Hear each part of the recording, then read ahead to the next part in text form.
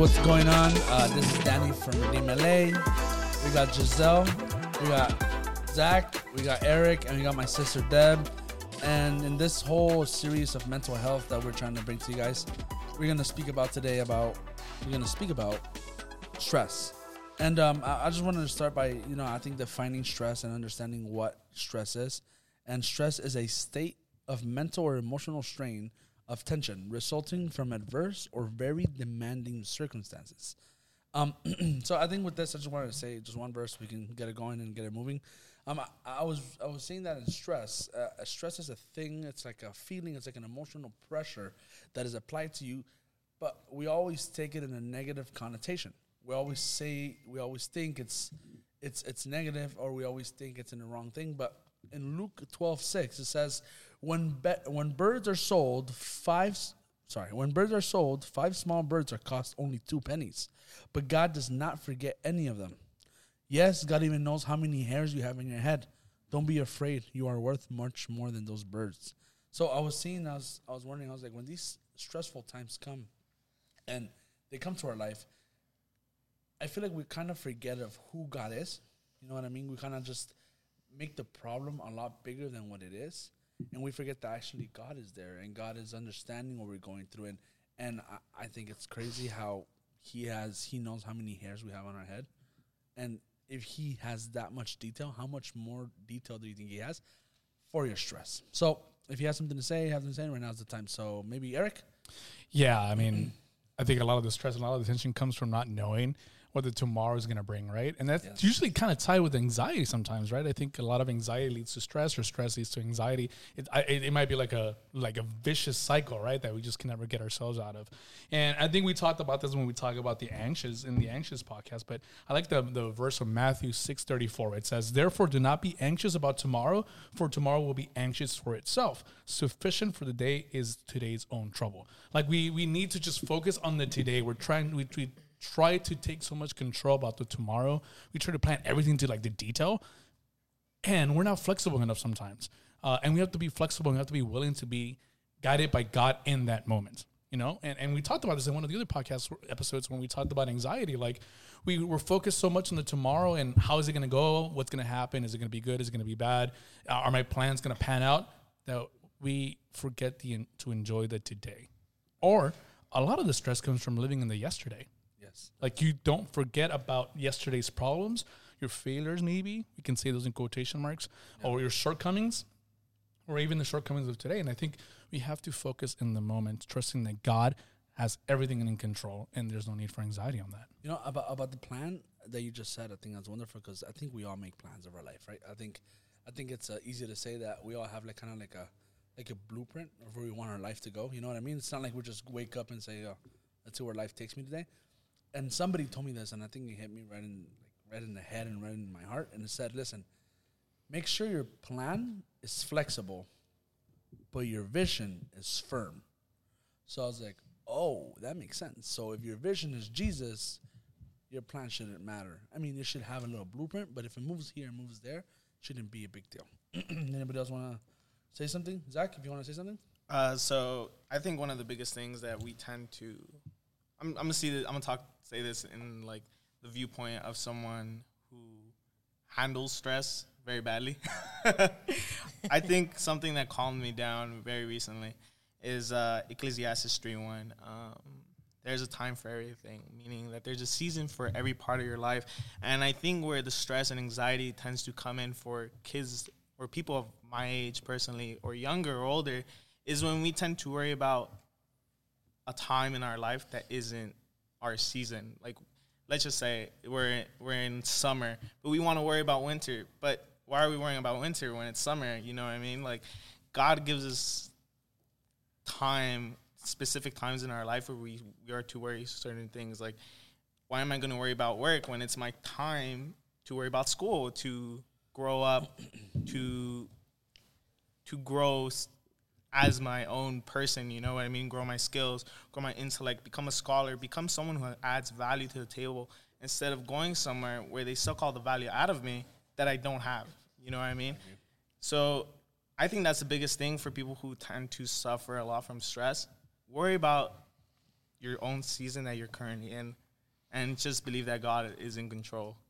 And I like what you said about the seasons. I think Eric was preaching about the seasons to the youth last time, and I agree, man. What you said about summer and winter, oh my God. Sometimes we're in need of, you know, some sun, and when we have some sun, we don't even what's it called, enjoy it. We're in the shadows, in Yeah. the shade. No. I was gonna tell you that. Even though, like, we said, oh God, you know, shine some light on me, and God shines some light. You're so worried about that winter's coming. You don't even enjoy the moment that God gave you what He did. And it's happened so many times in my life, right? In my life, I've always said, hey God, you know, I want to become successful. I want to be this. I want to be that. I want to be this. And when there was little wins, I would overlook them.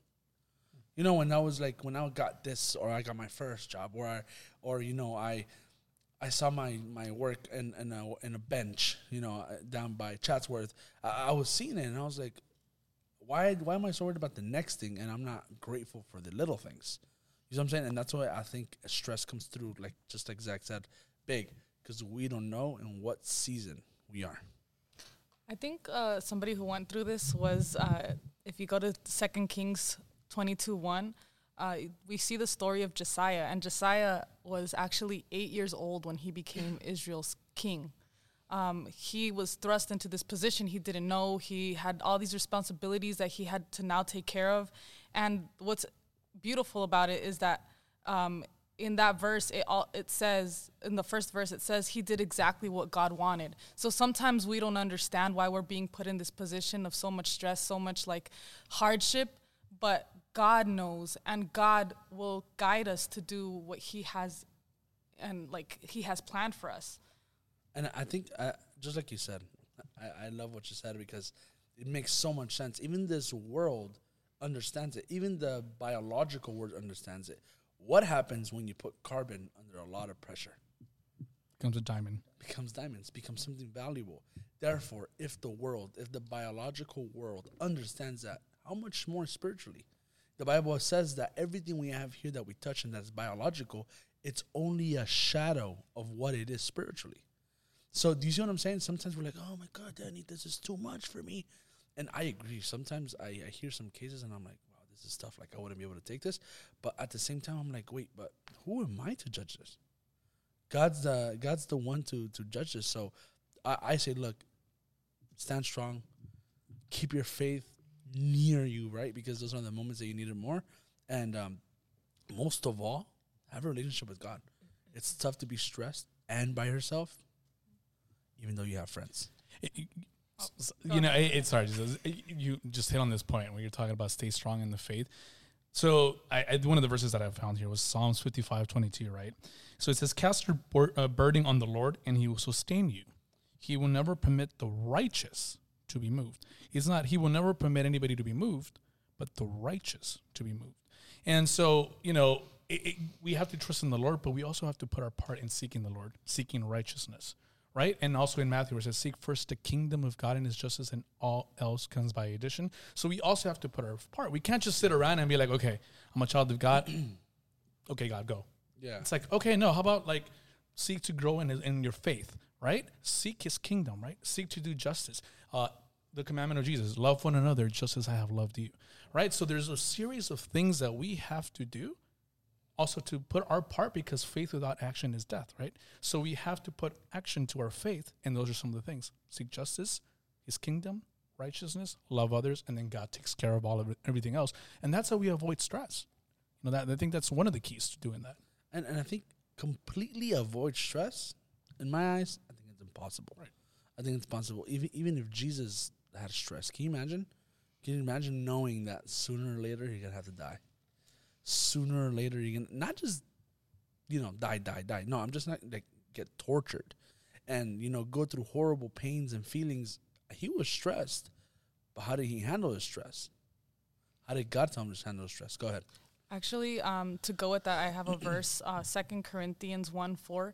It says, He comforts us every time we have trouble, so that when others have trouble, we can comfort them with the same comfort God gives us. So I think it's important to understand that when we're in a stressful situation, it's not going to like God isn't just going to take it away. He's going to comfort us and make it easier to pass through the situation so that later on we can help somebody else go through that as well. We have an intimate understanding of the details of how hard that was.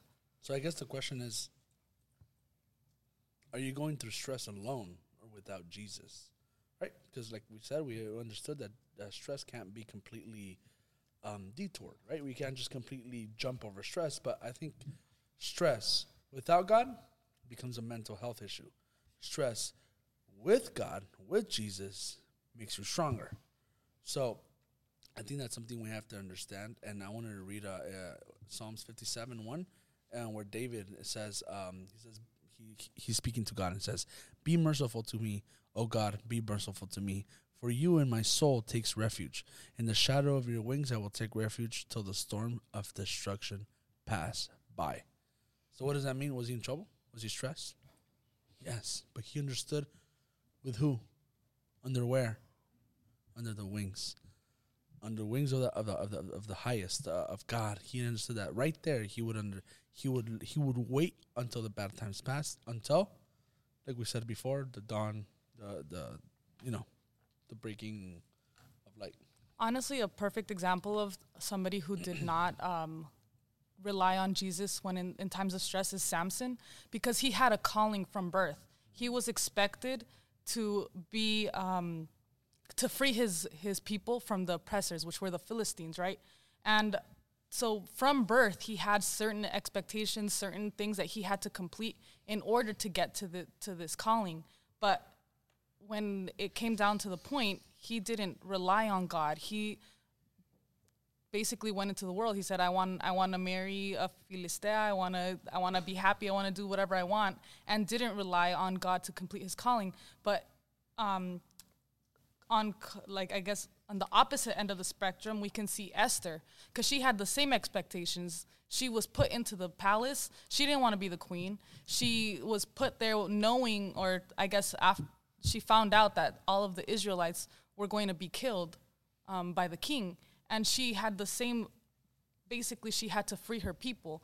But the difference is, if we see in Esther 4:15-16, Esther tells Mordecai, go get all the Jews in Susa together and fast for me. Don't eat, don't drink for 3 days and nights, and I and my women servants will fast too. After the fast, I will go to the king. And I know it is against the law to go to him if he didn't call me, but I will do it anyway. And if I die, I die. So she relied on God to, Can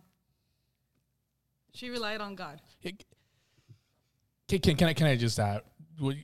It's interesting you share the story of Esther and Samson, because we were talking about this with the youth, right? When we're talking about seasons. Yeah. And I think one of the questions that came up was, what if you are placed in that position? Like, is it voluntary or is it involuntary? I think one of them asked, what if I have to go out and work and I have to be under distress? Like, what do you say to people that are faced in that season? So, like with Esther, she was involuntarily placed in that position, right? She had to step up to be a leader in that moment. And then in Samson, he voluntarily put himself in that position by giving up his calling and relying on the Philistine, right? And trying to like do things his own way. So a lot of the times people are in stress because they put themselves in that situation. You're sometimes paying the consequences of straying from the path of God. But if you're involuntarily placed, or sometimes, and really by God, if you love God, he's going to put you in difficult moments, but he's teaching you something, right? You put the example of carbon being put under pressure, becoming a diamond, right? Just like gold, it's also put through pressures and fires, and it's refined. Right. So that's when God involuntarily puts you there, but he has a purpose for you. And I think it's important to identify two things. Like, okay, I'm stressed out. Like, oh, man, I'm freaking out about this or that. It's like, okay, how did I get here? Did I put myself here? Or was I put here? And if I was put here and I trust God and I love God and I'm seeking God, then God has a purpose for me in this situation. I was going to tell you that a long time ago. I don't know if you guys remember, most of the youth is here. I gave a lesson of Paul and how he crashed his... He didn't have a ship, but he was like as a prisoner, and he crashed. I don't know if you've ever heard of that story, that he crashed and then he stops at he ends up being in an island, and there's fire, and then like a snake bites him, and everybody goes, "Oh my God!" So I was reading and I was telling the youth that sometimes you become a prisoner of the ship that you're in. And it's not your fault that the ship crashes, Right. but it's the people you decide to hang out with. Mm. You know, you almost like you almost like tie yourself down to their decisions and their ways and their things. So when the ship crashes, you're like, oh, maybe this wasn't. No, Danny, what does this have to do with stress? Well, that's exactly why. Do you think Paul wasn't stressed when he felt like the ship was crashing? But he understood. He was like, okay, look, the ship is crashing. God must know why. And sure enough, he knew why. He ended up going to this island and ended up healing everybody that needed healing there. So I like what you said, right? And sometimes not even the stress comes by what you decide, but what other people decide for you, and you let that decision stick, right? Right. Danny, I was going to tell you, like, the Bible mentions that even though we walk through the darkest valley, we will fear no evil, right? And imagine walking through a dark valley. How much stress do you feel? Do you think people are feeling? And stress literally is like a hormone that makes you either fight or flight, you know? So it's crazy to not only think of stress in a bad way, but also in a good way, because we need stress to survive. I agree. We need stress to function properly, to reach deadlines, especially procrastinators. We need stress. We need it all the time. But like you were saying, it depends who you're riding with on your stress. If you're riding with God, then it's an easy go because you know the outcome is going to be victory. But if you're on your own, then yeah, good luck. And if you guys can help me out with this, there's a verse in the Bible that says that God like stresses, or God gives a certain type of sadness, if I'm not wrong, to people that are out of his path to bring them back to the same path. I don't know where that verse is. But you know what that verse sounds like? It says, it's not the verse you're talking about, but maybe Deb can look it up or someone. But it sounds much like that verse that says, with ropes of love, I brought them to me. So I always use this example because, like, when does a cowboy use ropes? He doesn't use it with the horse that's behaving well. Right. They use ropes to corral the horse that's run away or trying to stray from whatever the pack is going. So what does the cowboy do? He gets a rope, he wraps it around the horse's neck and kind of drags them back into the pack. So that verse, with ropes of love, I attracted them. It's God trying to bring people back to his path when they're starting to stray, right? And a lot of people need that. Like, they need sometimes life and death situations, stressful situations, to bring them back to the paths of God. And in one of the verses, Proverbs talks about trust in the Lord your God with all your heart and with all of your own understanding, and don't rely on your own understanding, your own knowledge.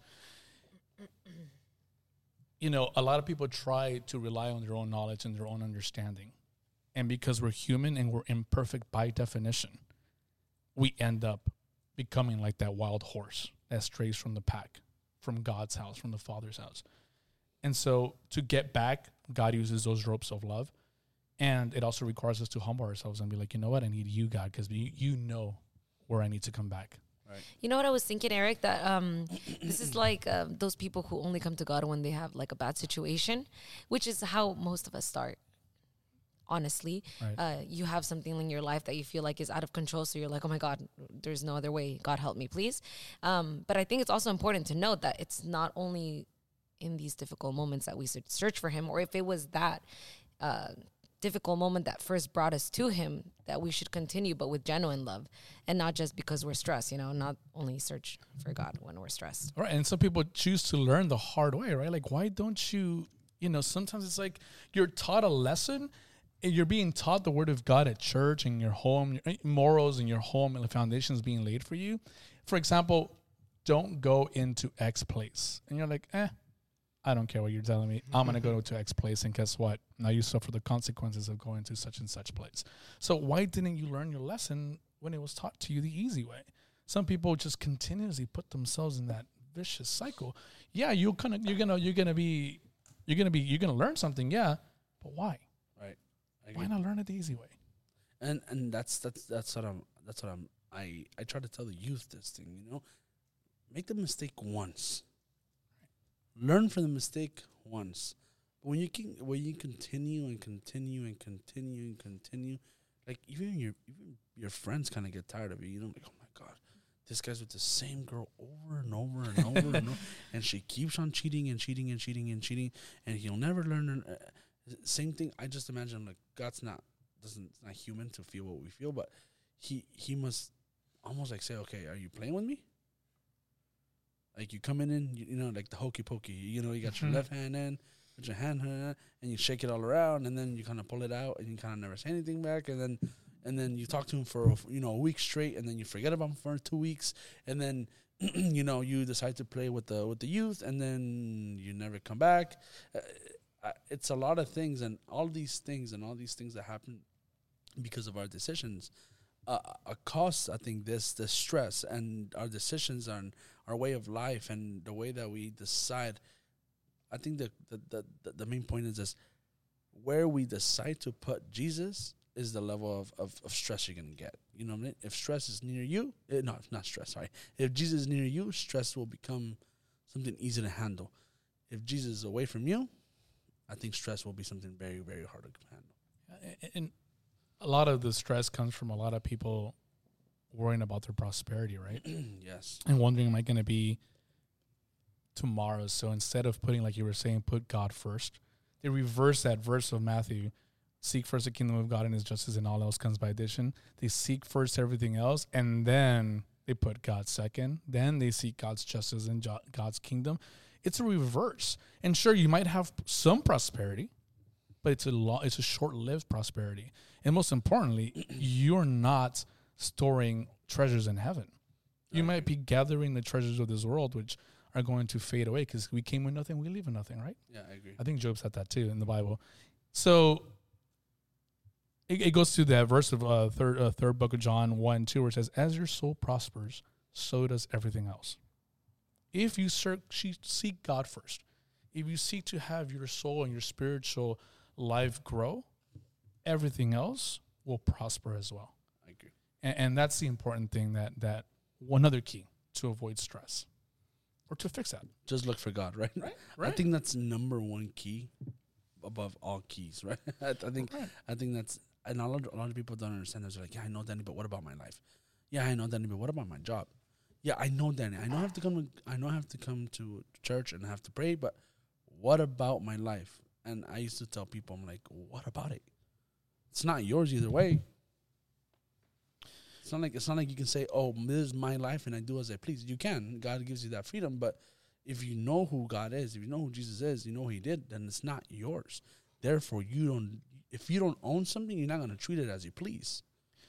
You see what I'm saying? Right. And so what do you say to, like, youth, for example, that you were just talking about when they say, what about my life?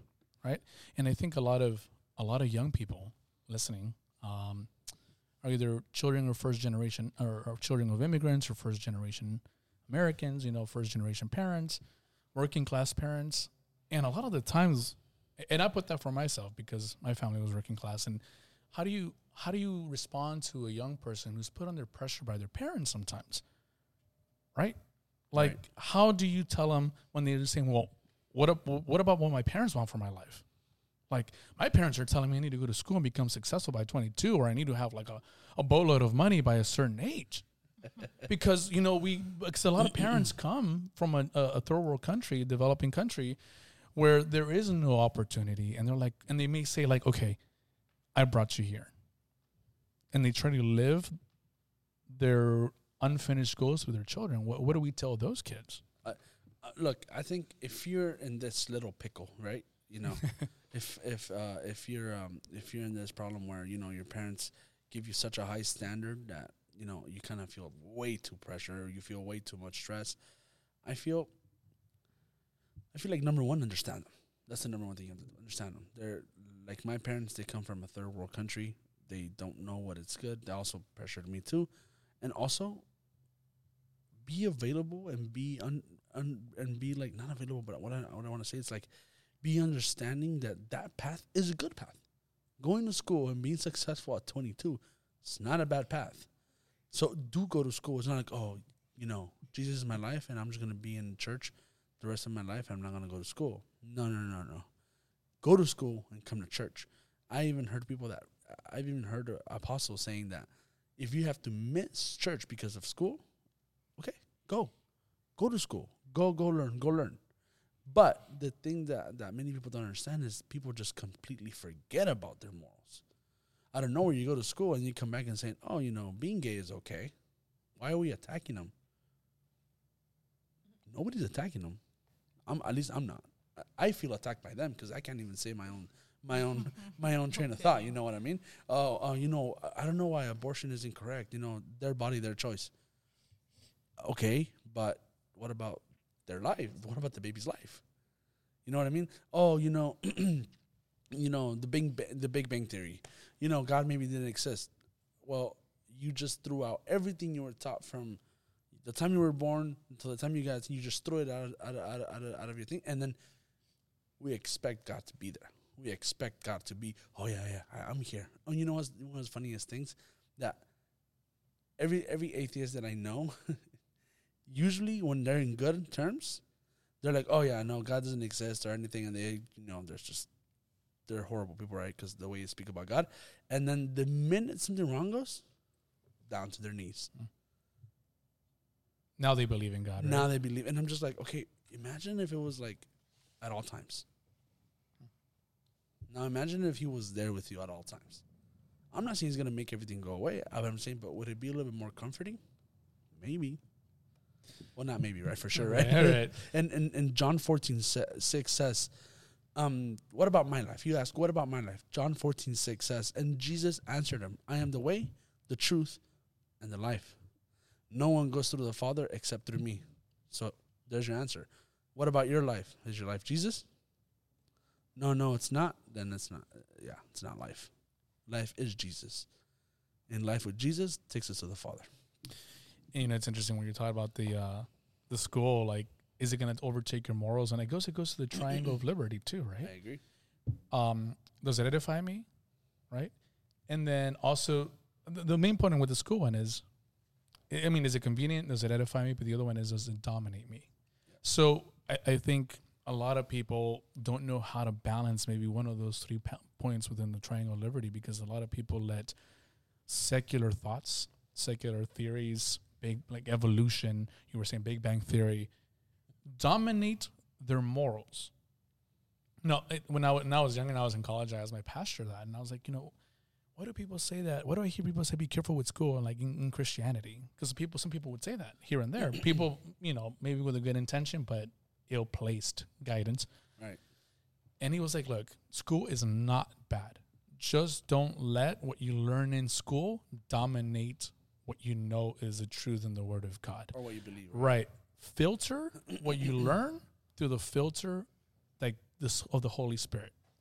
When you hear something in school, go through the filter, we can say, of the Holy Spirit, and be like, okay, is this what the Word really says? And if it goes against God's Word, discard it, because the Bible says keep the good and discard the bad. So filter it through that. Now, if it's going to add to your knowledge and it's going to make you, an educated person, something like a contributing member, like Zach said, someone that brings value, then yeah, keep it. But if it's going to dominate your morals and it's going to oppose what the Holy Spirit tells you is right, discard it.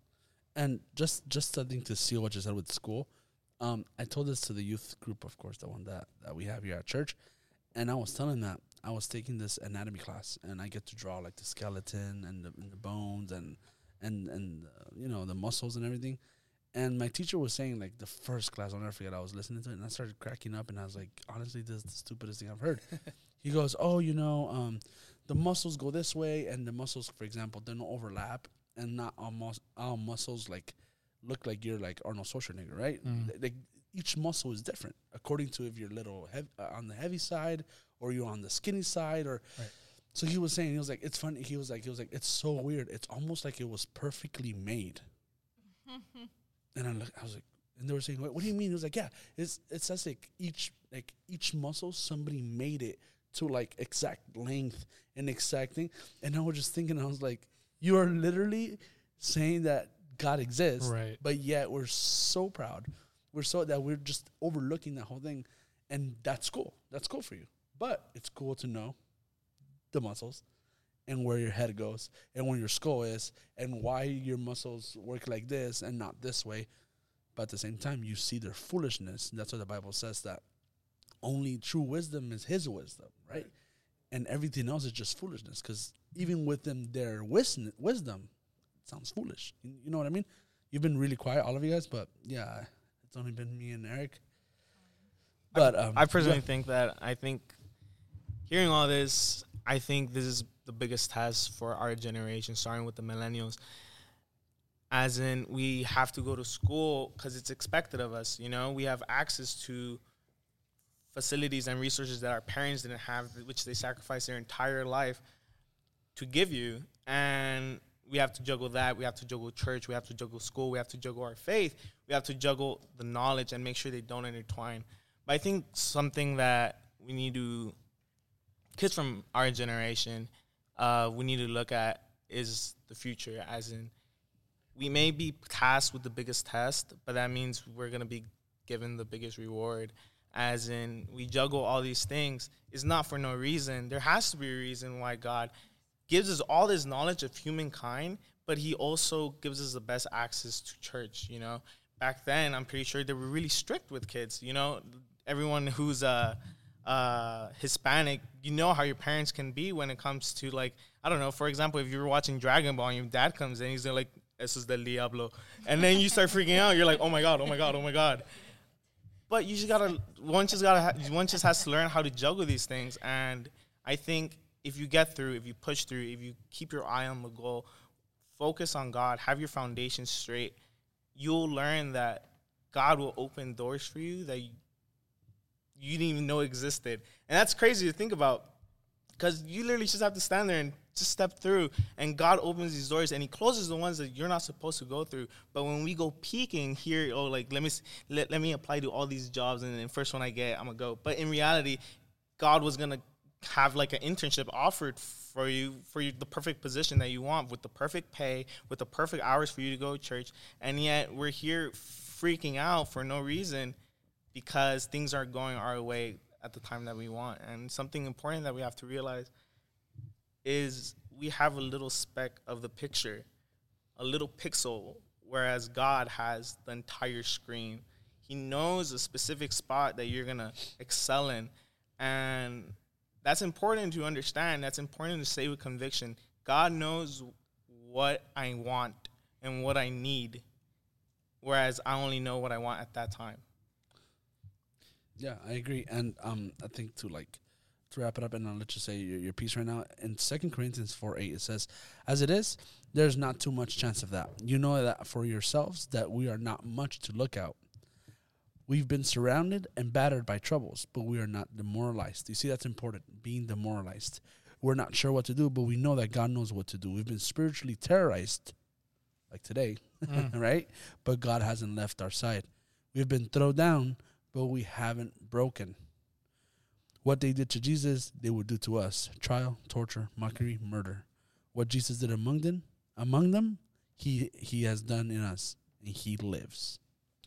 Yeah, you know, that wraps up Jesus so beautifully. And you know why? Because, and it ties in with what Zach was saying too, because what Jesus did was God's perfect will on earth. And what you're talking about is God's perfect will being carried out in your life. So we see in Jesus' life the results of carrying out God's perfect will, not our will, not what the world's will is, but what God's perfect will for our life is, just like he did with Jesus. And just like he does with us when we don't imagine where he will take us. And yet he opens doors we never even thought existed. I agree. And I think the question I always ask is, God is always ready to use you. But the question is, are you ready to be used by God? I think that's like my most famous phrase that I tell everybody, right? But yeah, that's definitely it. All right, guys, we've got to the end of our podcast. Follow us in @RedeemLA. Right, sorry, @RedeemLA. It's on Instagram and we're on Twitter. Yeah, check us out. Also, we have the Take 2 on IGTV. So yeah, give us a look, give us a try, and I hope this helps you out. God bless you guys, and see you next week.